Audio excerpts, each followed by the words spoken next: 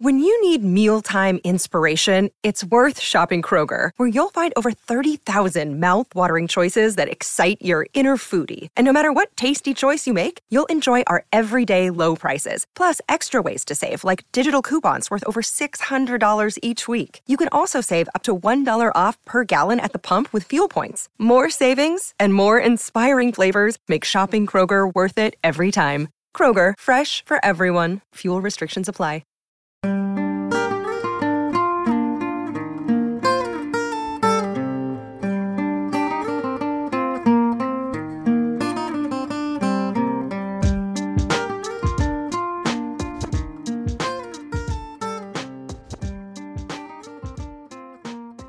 Hi, this is Beth Capici, and welcome to the Never Perfect podcast.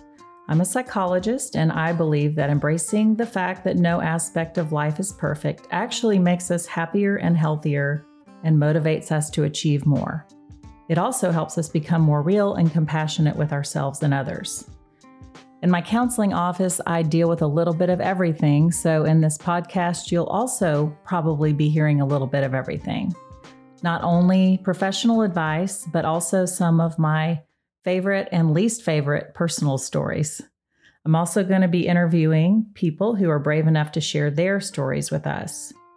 I believe that everyone has a lot to teach and a lot to learn, no matter what their background is, and in spite of their imperfections. You don't have to be perfect to be inspiring.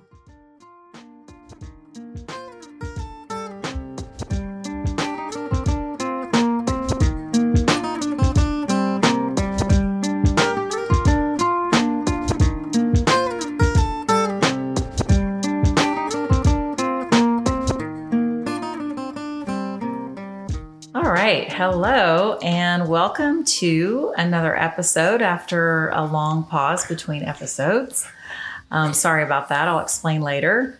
But I have some good friends here tonight, and I'm going to pick their brain, especially Lane. I have my friend Lane Ford, who I've known for 25 years, approximately. Yeah. And his wife, Jennifer, who I've known for probably 30. Yeah. And one of their beautiful daughters, Grayson, who's sitting here with us. You're 19-ish. Mm-hmm. Great family, 3 girls. And Lane has a really cool career journey and has started a really neat business called Ford Consult. And when Jennifer told me what he was doing, I was extremely intrigued and excited because if you've listened to any of my episodes, probably heard me talking about the user's guide to yourself and finding your unique strengths and your unique package deals, strengths and weaknesses included, and just kind of figuring out your purpose and your calling and how do you do that? And it's very complicated but really exciting. So Lane is really in the thick of a business like this. So I can't wait to learn more. I really don't know much except what Jennifer's told me. And by the way, she was my roommate in college and we had an absolute blast. And she was on my podcast called Balanced Motherhood and one of my first podcasts. So anyway, she might chime in and Grayson might chime in, but we're here to hear about what Lane's doing and what he can teach us. So welcome. Thanks, Beth. So could you tell us like your history with your own career path and how it brought you to where you are? Yeah. I have had a journey of just, really trying out a number of different things, trying to discern where is God calling me? What are my gifts? How does he want to use me in the world? Really seeking to understand what's my purpose for being here. And I think that, it really, for me, became most intense, probably like it does for most people in college when you're trying to decide on a major in college. I had decided I wanted to go to medical school, but ended up having a lot of doctors tell me that they didn't know how to run their businesses. And so they said, well, get your pre-med, requirements out of the way. But if you could get a business degree at the same time, that would be a great idea. So I did that and ended up applying to medical school. I got on the waiting list of a few schools, but did not get accepted the first time I tried. I was going to have to wait a whole nother year to reapply. And it was really during that year that, and I'll back up and say that I did end up getting a degree in finance, along with my pre-med requirements. But during that year, I decided, really, I think with God's help, that potentially I was pursuing medical school for the wrong reasons. Potentially, I think we always have a mixture of motivations for why we do things, some good, some bad. Some of the bad you may not be totally aware of at any given time. But once I had reflected on it and spent some time just struggling with it and praying over it, realized that I was probably pursuing it more out of a desire to be accomplished, a desire to be recognized, a desire to be, called doctor, and potentially maybe even just for the desire of assuming that, a doctor would always be able to make a good living, and I wouldn't have to worry about making money. And so I think that began to bubble up for me and caused me to realize I should not continue down that path. I ended up working in business for a while, and I think that's where, when I got my feet wet in business, was when I began to wrestle with some of the ethics that occurred in business that I didn't agree with. Some of the things that happened, I just felt like there was more of a culture of if it makes money, then we do it. If it makes a profit, then you do it, as opposed to, is it right for the customer? Is it right for your business partner? Is it right for them? And that's where I really started wrestling with, is this what life is about? Is this what business is about? Is it just about taking advantage of people? Is it about just making a profit, or is there something more? And that just kind of set me on a journey, which ended up, I won't go into all the details, but I ended up going to seminary, really seeking to understand, number one, what does the Bible say about work and calling and purpose? And secondly, I was trying to discern whether or not maybe God had given me the gifts to be a pastor and whether or not I should go that direction.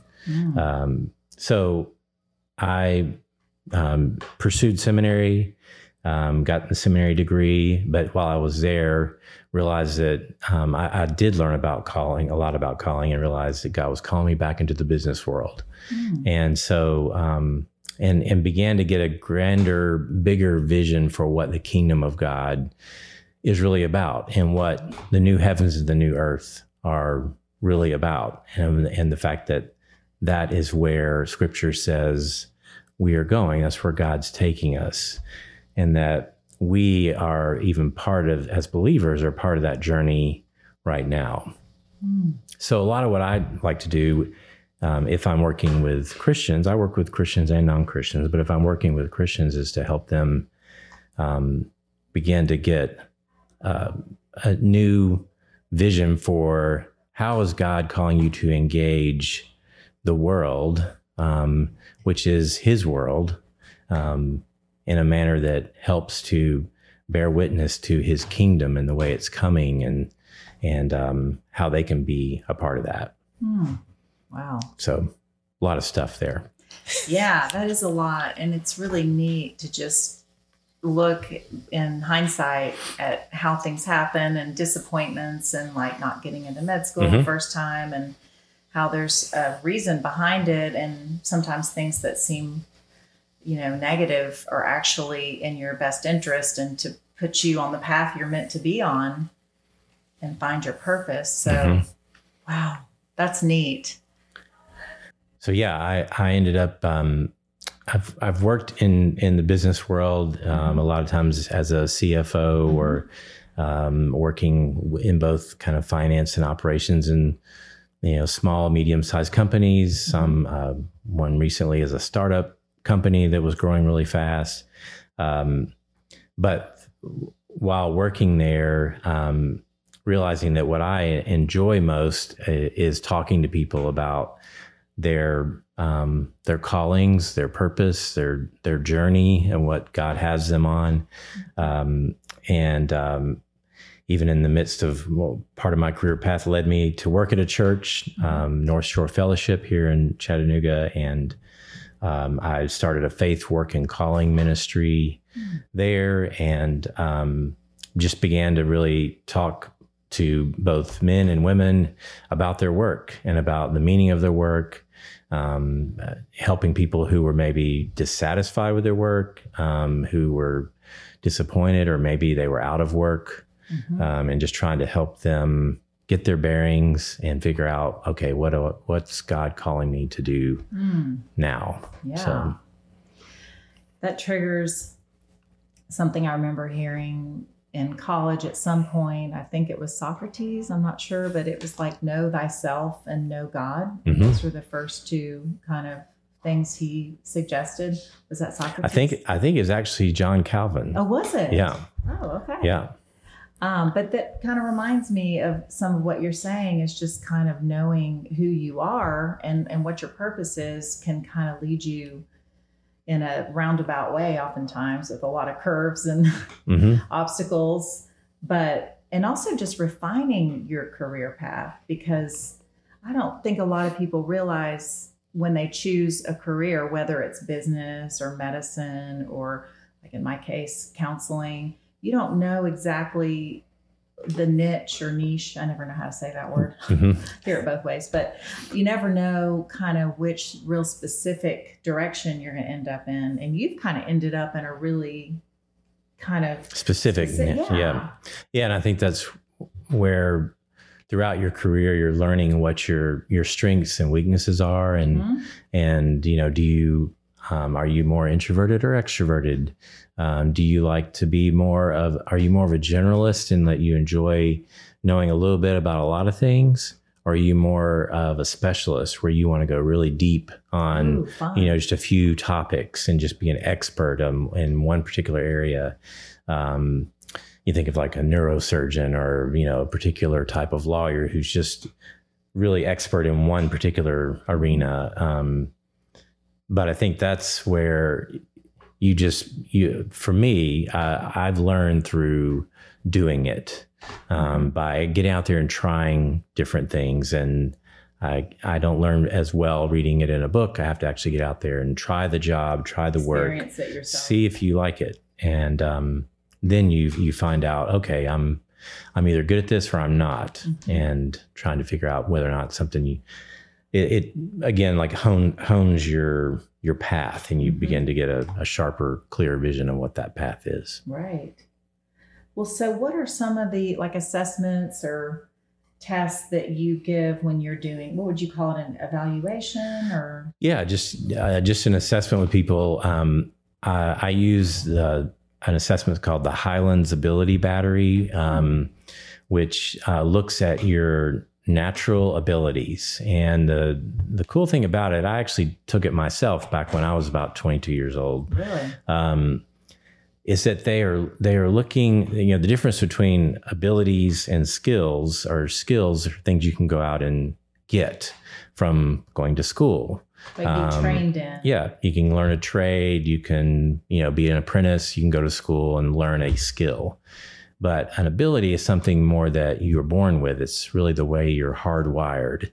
And the Highlands Ability Battery is really good at measuring that. And they, based upon their studies over the past 30 years, have felt like these abilities that they're measuring really are formed and stabilized by the age of 14. And they don't really change past that age. That's fascinating. Yeah. So it's pretty interesting to think about the fact that you're born with these kind of natural bent, with this natural leanings and natural wiring. And and that, they begin to stabilize. And so it doesn't mean that if you don't have a particular strength or ability in one area that you can't do a job. It just means you may have to work harder in a particular way. Let's say, I'm looking at just an introvert extrovert measurement. If you're more introverted, then you gain energy by being by yourself. Yeah. That doesn't mean you can't go and do a job that requires you to engage people. You just have to be aware that you gain energy by being away from people. You need to give yourself downtime. Yeah. And so it's just kind of a matter of getting to know what your natural abilities are and to know yourself so that you can look for work and particular occupations that will allow your strengths to really be utilized to their maximum, as opposed to, so you're operating out of your strengths instead of operating out of your weaknesses. Wow. That's one of my favorite concepts, is just that idea of seeing yourself and like knowing who you are and just kind of evaluating the strengths and weaknesses, not judging them, just saying, this is going to help me make a decision about who I want to be with or what I want to do. And, just accepting that. So I like that you maybe push yourself a little bit out of your comfort zone, but you also sometimes have to say, this might not be a good fit because of that trait. Yeah. So there's some levels, some things that can be trained no matter what abilities you're born with, but some that are just hardwired in that can be sort of cemented. And so the abilities, I look at those natural abilities, and then another assessment I use is called True Motivate. And it looks at your core motivations. And they use a method of having you storytell and looking at, they just have you look at 3 different stories from your life where you experienced a great sense of accomplishment. And you write about that story and you answer some questions about it. And then they are able, through that assessment, to be able to kind of point out, okay, here's where we see your key motivations come from. Here's what motivates you and moves you to do something or be engaged with something. So having, that knowledge of your natural abilities, what am I kind of hardwired and born, to do well, and then knowing, okay, what really motivates my heart and what do I have a passion to do, bringing those 2 things together. The only missing piece from that then is figuring out, and I kind of focus on these 3 areas, are then what are the needs in your community, in terms of whether it's the job market or whether you're looking just to do something as a volunteer that's unpaid, but being able to look around your community, your city, wherever you are, and trying to understand, okay, here are the needs, here are my gifts, here's what motivates me. I want to bring all those together and try to find something where everything intersects. Wow. So really just kind of finding a distinctive, kind of unique piece about you and merging that. It reminds me of a book that I had to read when I worked at Baylor University called Courage and Calling. And they kind of said, if you want to figure out your calling, I can't remember the 5 aspects, but it was similar, sort of like, what are your gifts? What are your passions? What are you talented at? Like, it's sort of like interests, talents, passions, burdens for the world, and things like that. Yeah. And sort of the intersection of all those pieces is probably what would be an amazing calling for you. Yeah. I have a quote that I really like from Frederick Buechner, who was a pastor. It's, the place God calls you to is the place where your deep gladness and the world's deep hunger meet. So like the idea of just looking at where's your deep gladness and your deep passion, and where are the deep needs of the world, and bringing those, trying to find a way to bring that together. And it doesn't happen overnight, but it can happen over time. And that's what I try to do as a coach, as a career coach, and then as an executive coach, is just to work with either individuals or, leaders in companies or nonprofits to help them be able to be more intentional and intentional about their work and their calling. So that's neat. One principle that I talk about for various reasons in therapy reminds me of this, the principle of egocentrism. It always has sounded a bit selfish, like, oh, you're very self-centered or ego-centered, but it really, means more seeing the world from your center. And that's how we view the world, because this is our center. But I think that one of the reasons that we need people like you to help us with our gifts and callings, a lot of, I think, individuals just kind of take for granted what they're good at, and they think everyone's good at that. And they don't know what's unique about them because they assume other people are the same. And so that's kind of been a new soapbox I've been on the last year or two is, just because something comes easily for you doesn't mean it's easy. Yeah. This might be one of your real strengths, and you just take it for granted and think, well, I thought everybody could do that. Yeah. Do you see people kind of taking for granted a real gift because they just assume it's easy for everyone, or it's not? Oh, yeah. Yeah. And that I've seen that come out a lot in the abilities assessment, where this particular, assessment has 19 different assessments that they put you through. And where some people are like, I hated this section. I was terrible at these, but I did well at these. But then, the next person I talk to has a totally different reaction and profile. And you realize just how we're so differently made and how we just have no idea of the influence that our gifts and our strengths may be having on people until someone actually takes the time to kind of, to have an objective person point out to you, hey, here's what you're really good at. And most people have never really had anybody sit down and help them understand that. So wow, that must be fascinating to see all those profiles and see just the distinctive shadings or, areas. So is that the Highlands test? Yes. Yeah. And it looks at 19 types of intelligence, or? Yeah, 19 different abilities. Can you rattle off a few of those? Yeah, a few of them. I probably wouldn't be able to rattle off. No, not 19. But it does look at the kind of your personal style, which includes introversion, extroversion. Are you more of a generalist, a specialist? It looks at time frame, which is, are you more of a short-term thinker, like you're only planning about the next, 10 hours of the day, or maybe the next hour. That sounds familiar. Or ADD. Yeah. Or are you a person that thinks more about, 3 years out, or are you thinking maybe 10 years out? Warriors. Yeah. Anxiety. Yeah. So, Grayson's actually about a 10-year thinker. Oh, wow. Which is, we were talking about this just recently, how she's 19 and just how that impacts her view of dating. It causes her to quickly start thinking about, is this guy marriage material even after the first couple of dates? So those kind of things can, pop up where if you're a short-term thinker, you may not think about those things at all because you're just enjoying the day.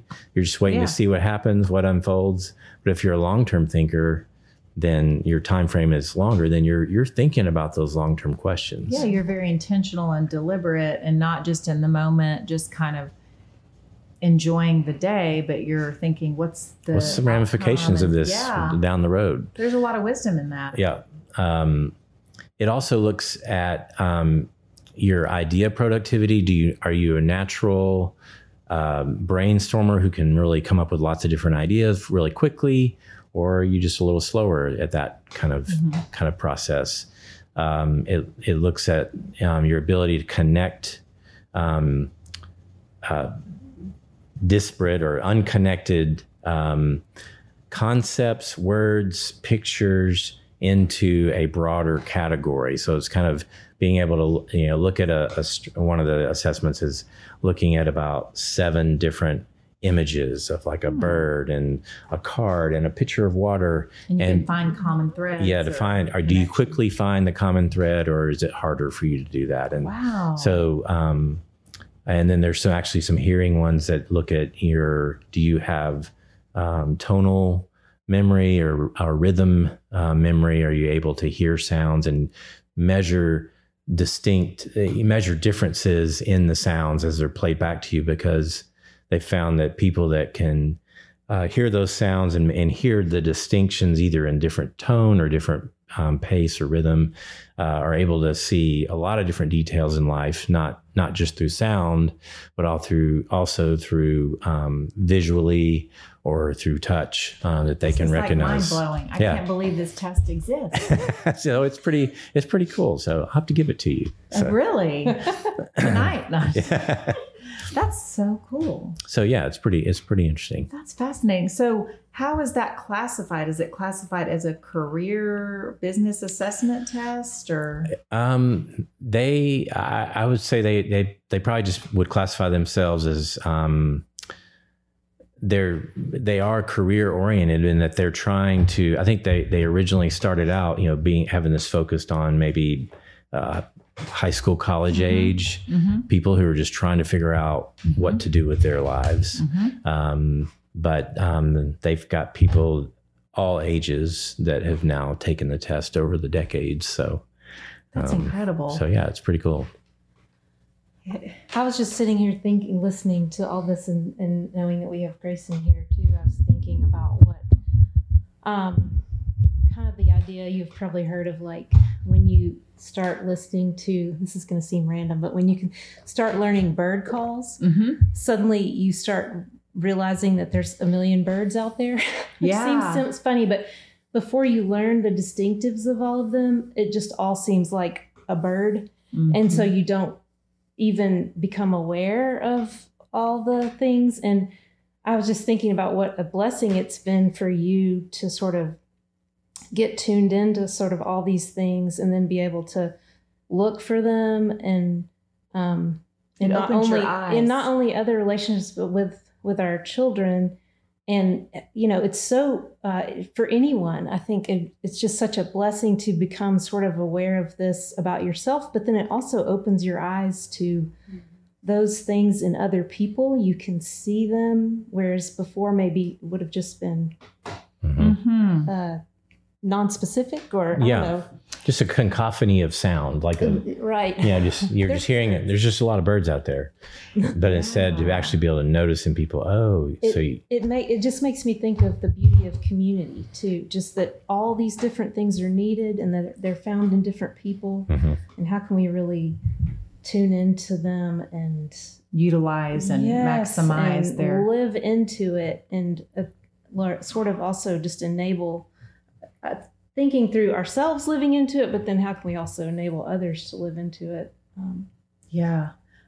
That really is amazing how you can apply that, and it opens your eyes to the complexities of people and all the different variations of strengths, and just knowing that those categories and those gifts exist. Now Lane can sort of notice anyone like your daughters or anyone he's close to, like, oh, I can tell that you're really spontaneous and in the moment, but you maybe have a hard time planning ahead. And then this person is like worried about the future and maybe can't enjoy the moment as much. Right.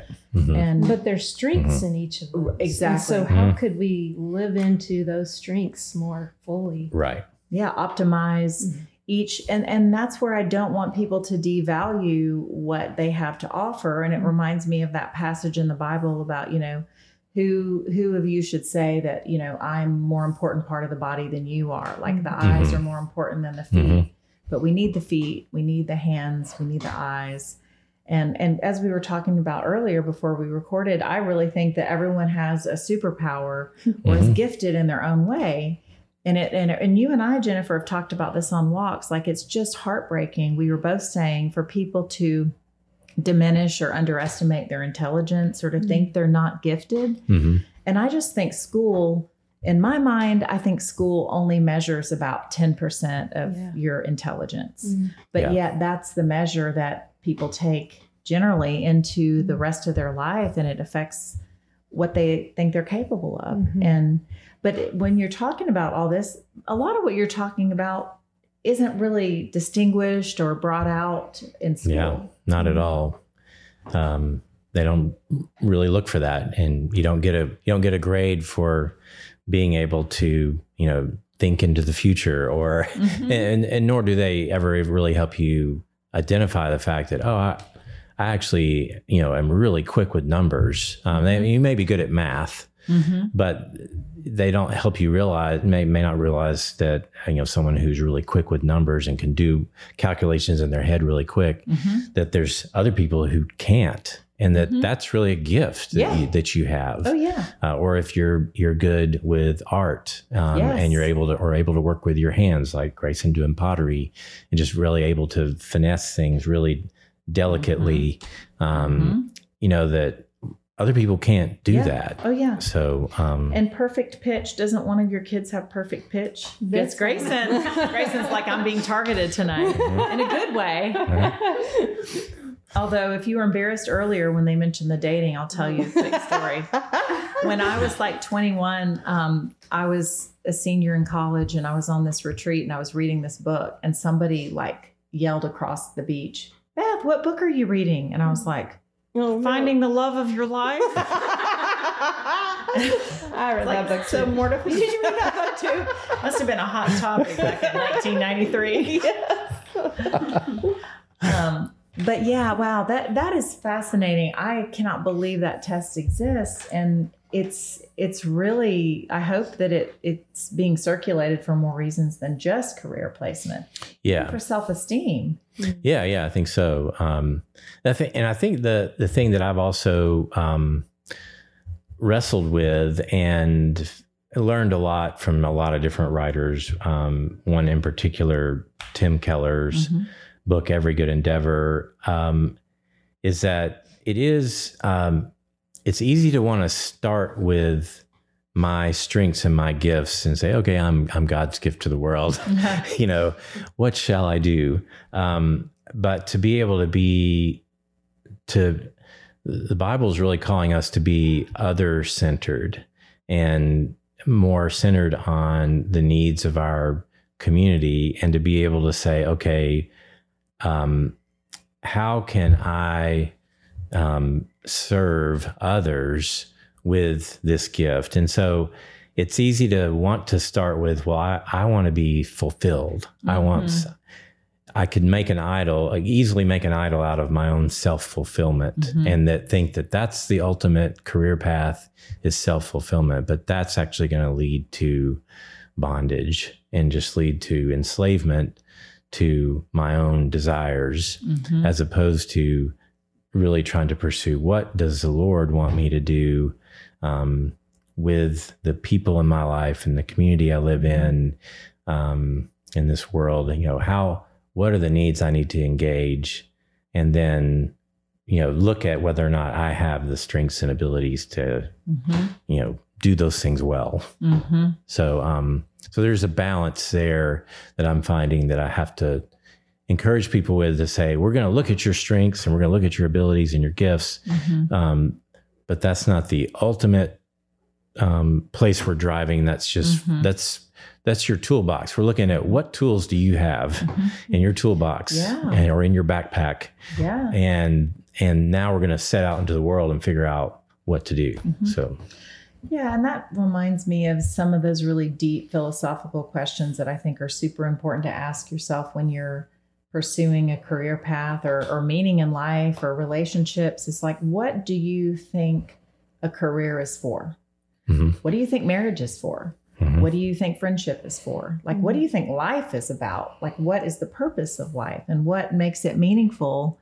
And, if you have to sell your soul to do unethical business practices and you make a lot of money, like, do you really feel successful and good at the end of the day? Does it feel rewarding? Even, hey, you may have a Ferrari and a, $20 million house, but do you feel rewarded and are you enjoying your life? And can you sleep at night, Right. So I, think it is really good. I love to catch people when they're like in college or even teenagers and young adults and have them think about it. But a lot of middle-aged people, they're, it's really fascinating how we do end up in our career paths. Sometimes it's like, oh, my parents wanted me to go to law school, or my parents wanted me to go to med school, and they don't like it. Have you seen? Oh yeah, definitely. And that's one of the factors that I try to look at with people to say what's influenced your current path. And, your family of origin is huge. It was huge for me. And it was huge. It's huge for everybody. And there's big influences there. I guess there could be for some people no influence. But for some, there's been a lot of influence where, when you're 18, 19 years old, not knowing really what you should do and just kind of looking to your parents and say, what do you think? And them pushing you in a direction that maybe they thought was going to make you a lot of money or make you, you were going to be in a place where you'd be taken care of. They want you to be provided for, but they don't necessarily think about what are you really great at and what are you really good at and what could you, whether you were making a lot of money or not, what could you really do an incredible job at. Yeah. So, and their intentions might be good. They might be healthy intentions, but it's delusional to think that another person can know what you would enjoy, whether it's a career that would be perfect for you. I mean, not to say that we shouldn't get input from people that know us well and maybe some guidance, but it would be like someone trying to pick out your spouse for you. And they think this person's attractive, but that doesn't mean you do. Or, I use the wedding, an analogy of a wedding a lot. Your mother might be devastated if you want to get married barefoot on the beach. Yeah. Because she would never do that. And she, but it's like, that's not her wedding. And so I think people have to be careful to not put too much pressure on their kids or any loved one, to say, oh, I think you'd be great at this, or you should do this. And sometimes they're living vicariously out of their own regret too. I didn't do well in school. I didn't graduate from college. So I want you to go to med school or go to as much school as you can so it will redeem my regrets. Yeah. Yeah. So the family of origin is a big impact. I've also found that a lot of people have kind of found themselves trapped in certain careers because of just bad financial decisions that maybe even started in college where they went deeply into debt. And then they knew they had to just pick the job that made the most money. And it wasn't a job that they necessarily were that excited about, but they had a lot of debts to pay off. And then, suddenly 10 years have gone by and they realize I'm doing something I don't really enjoy, but I'm kind of stuck because now I've actually got 3 kids and a mortgage, and I've done all these other things that I thought were part of being an adult and being successful. And now I'm finding myself trapped in work that I don't enjoy. So, and it's hard to turn that ship. It can be turned, but it's a long process of trying to turn that ship around. Oh yeah, for sure. And it takes courage to sometimes say, I don't need a flashy job, or I can actually take a demotion that feels healthier for me.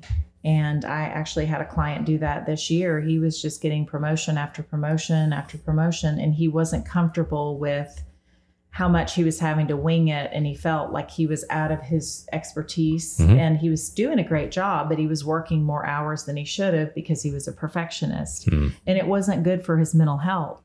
But then he's like, but my kids are in these schools and I have this house. Like if I take a demotion or change jobs.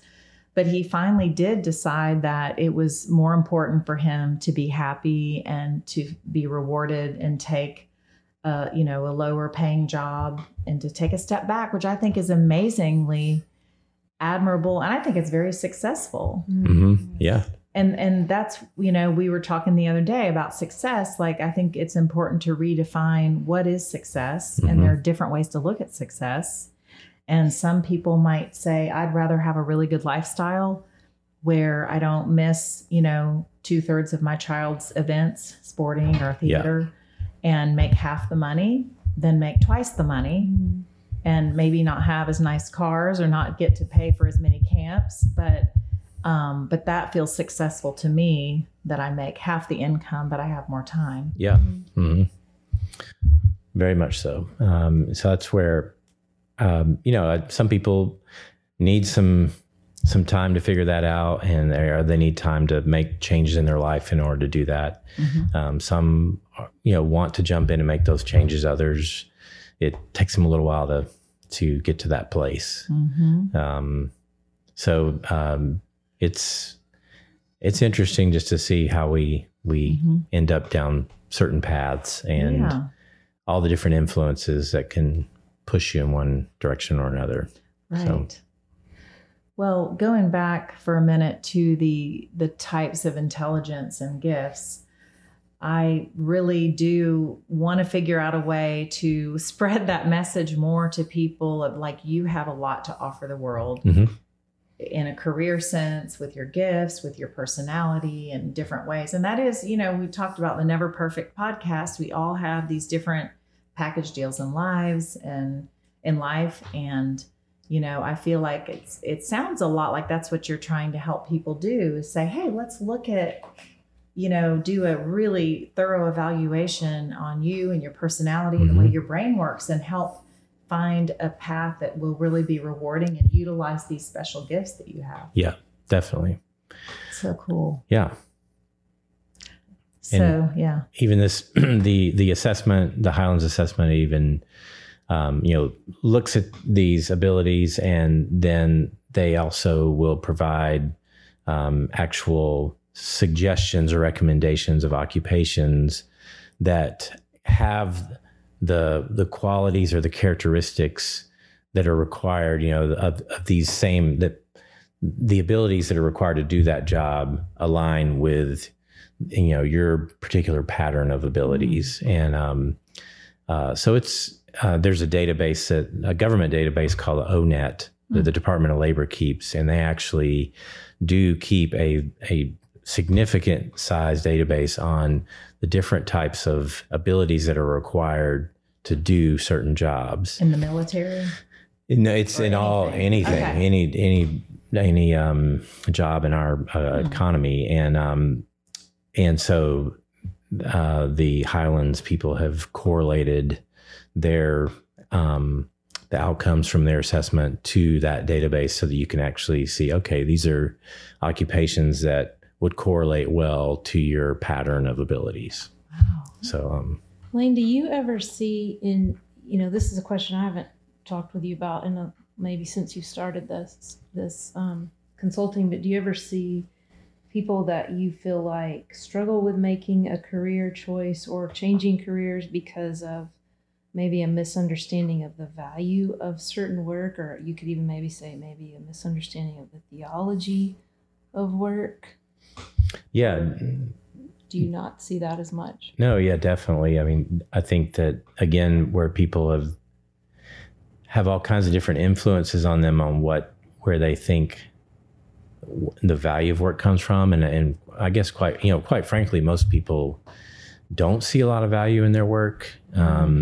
They see it in some ways as like a necessary evil. Or, Sisyphus pushing the rock up the hill, and then tomorrow I'll do the same thing. Right. There's a Greek mythology of the Greek god Sisyphus, who got punished by the higher gods, and his punishment was to roll the rock up a mountain every day, and then it rolled back down at the bottom of the hill for the next day for him to keep pushing it. That was the Greek idea of punishment, but like and work. Day, and you undo your miserable work every day. You have to start over. But that was really the Greeks' way of trying to explain how they viewed work and how they viewed labor.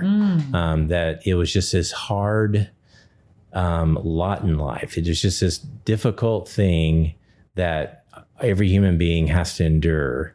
And a lot of Greek worldview and Greek philosophy was about escaping the difficulties of labor. And so it was considered more valuable to be involved with politics, or to be and it's a philosopher or teacher, and that you should say, anybody who's doing manual labor, was considered a lower human being. Yeah, it has less value. Yeah. And sometimes I feel like we carry that just a little bit subconsciously even now, but I don't think it's actually we definitely true. do. Well, we definitely do. I mean, I love to follow Mike Rowe, who hosts the show Dirty Jobs on the Discovery Channel. But he's, for several years now, been pushing and promoting and highlighting the fact that we have a huge shortage of skilled labor in the United States. Plumbers, electricians, pipe fitters, welders, people. We've jumped onto a bandwagon for the past 30 years that everybody needs to go to college and everybody needs a white collar job. Kind of marginalizing the and saying that that's more valuable, that's more important because you'll make more money, and a job that requires you to actually use your hands and to get sweaty or to be outside or to crawl under a house or whatever is not valuable in some way. And so we now have this huge labor shortage of people with skilled labor. So he's been out he actually has raised money to give people scholarships to go to trade schools and to be able to learn how to become a welder or pipe fitter or plumber or whatever. And but I think that's where and we're even seeing it now in the housing market and the construction industry, that you can't find tradespeople to come and do work because there's a shortage of them. So that's unfortunate, because we need people that are willing to do the heavy, hard labor and all sorts of, not just the intellectual, mental jobs. We need the physical and the strength and some of those so are I think, dangerous and I think that's where our society, or at least Western culture, has really placed a higher value on the thinking, intellectual type jobs over manual labor, physical labor type jobs. And but the Bible places equal value on all work, and that says that all work is intrinsically valuable because we are made in the image of God and we're imitating him when we work.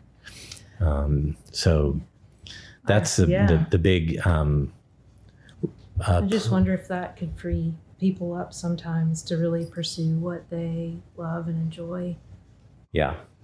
It definitely could. Feel like that they could even enjoy employing other people to do those kinds of jobs and be a shelter for other people as an employer in those types of jobs that are very valuable. City, what is you always quote the verse that talks about when the righteous prosper, the city rejoices. Yeah, like when they're able. I think the idea. It's from Proverbs. I'll forget. It's Proverbs 11:10, I think. But when the righteous prosper, the city rejoices. And the idea is that when the righteous do well, they do things that benefit the city. They do things that benefit the community. They don't take from the community. They aren't extracting from the community. They aren't extracting wealth and money from people. They're doing things to actually bring value. They're not delivering cheap products and charging as much as they can from it. But they're actually bringing value and blessing people. Right. Well, and that's why the true reason behind why you do something is what can probably really determine your attitude and your joy. I have been just blown away by some people who've done jobs that I would think were very difficult or very unrewarding, like, for instance, a janitor in a school dormitory. When I was in my doctoral program, there was this wonderful lady, I think her name was Kathy, and she was cleaning bathrooms in the dorm room, and she was singing, and she was like, praise God, I love God, and isn't God good, and I'm just so happy and I'm so thankful. Oh, Grayson has to tell you about Really? Can you come near a microphone? You had a similar story? Yes, I had this lady who worked at my high school. She cleaned all of our locker rooms. And I mean, she was amazing. We had an assignment in our English class or something to go and interview somebody who did like the hard jobs around our campus. And so I went and interviewed her, and we talked like for at least an hour, and she had so many like little nuggets of wisdom to offer, and was just so joyful and content with what she was doing. And we talked a lot about, I can't even remember all of it, but just kindness. And people would say how blessed they felt. She would remember people's names. Yeah. So cheerful while you're bending over, back-breaking work, cleaning toilets and bathtubs. She was incredibly generous too. Yes, she was very giving. Wow. But I guess that's just an example of somebody. And it's hard too, because it's work that you do without a lot of recognition or like appreciation from other people, especially when, I don't know, it's just like a bunch of teenagers or something that you're serving. Like they don't think to thank you a lot. But she made a real impression on you. Yeah, she did. And probably more than a lot of your professors.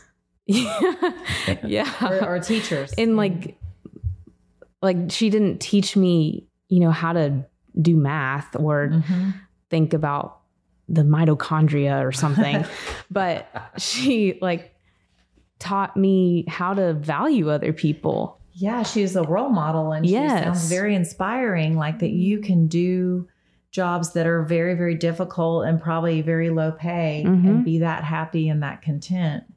Yeah. Wow, I love that. It's amazing. I've been very impacted by several people.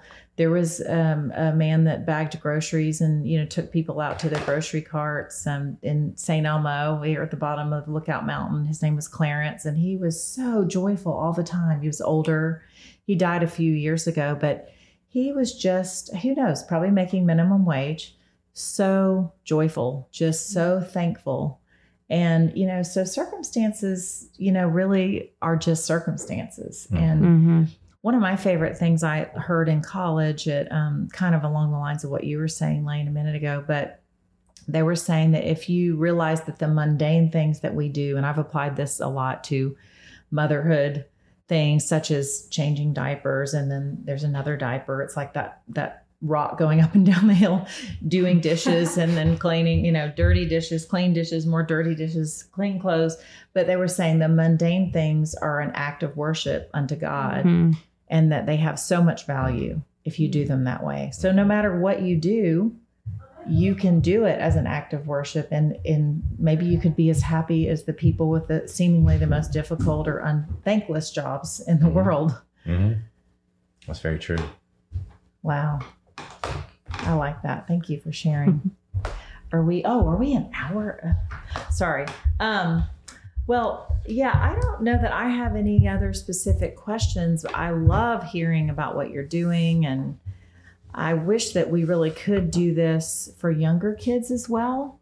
Like, to me, something like this. Can you? Yeah. It should be almost mandatory to do this in college or high school. Yeah, I'm considering approaching a few colleges around here to see if they would, be open to just recommending it to people that are interested. I mean, it's something that I would love, like just even figuring out what your major is. It's such a huge head start. Yeah, exactly. To narrow down very specifically. I mean, I've never heard of a test this specific as far as gifts and abilities and the way you think and the way you process information. I mean, you didn't even get to rattle off all 19, but I was blown away. Yeah.